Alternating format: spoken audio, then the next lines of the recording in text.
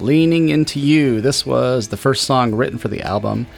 And one of my favorite pastors, Andy Stanley, delivered a message a few years back about money, more specifically about our attitudes towards money. And he had this just fantastic visual that's stuck with me ever since. He was trying to represent just the way that we sometimes put our hope and our trust in material possessions and money.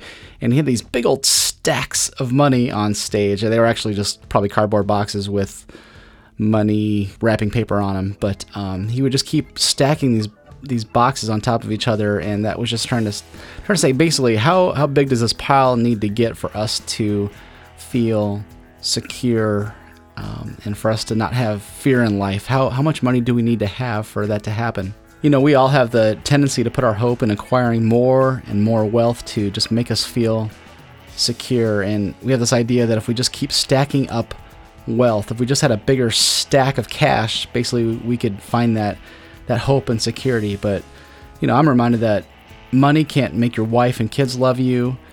Money can't always fix things like male pattern baldness, or more seriously, cancer or heart attacks.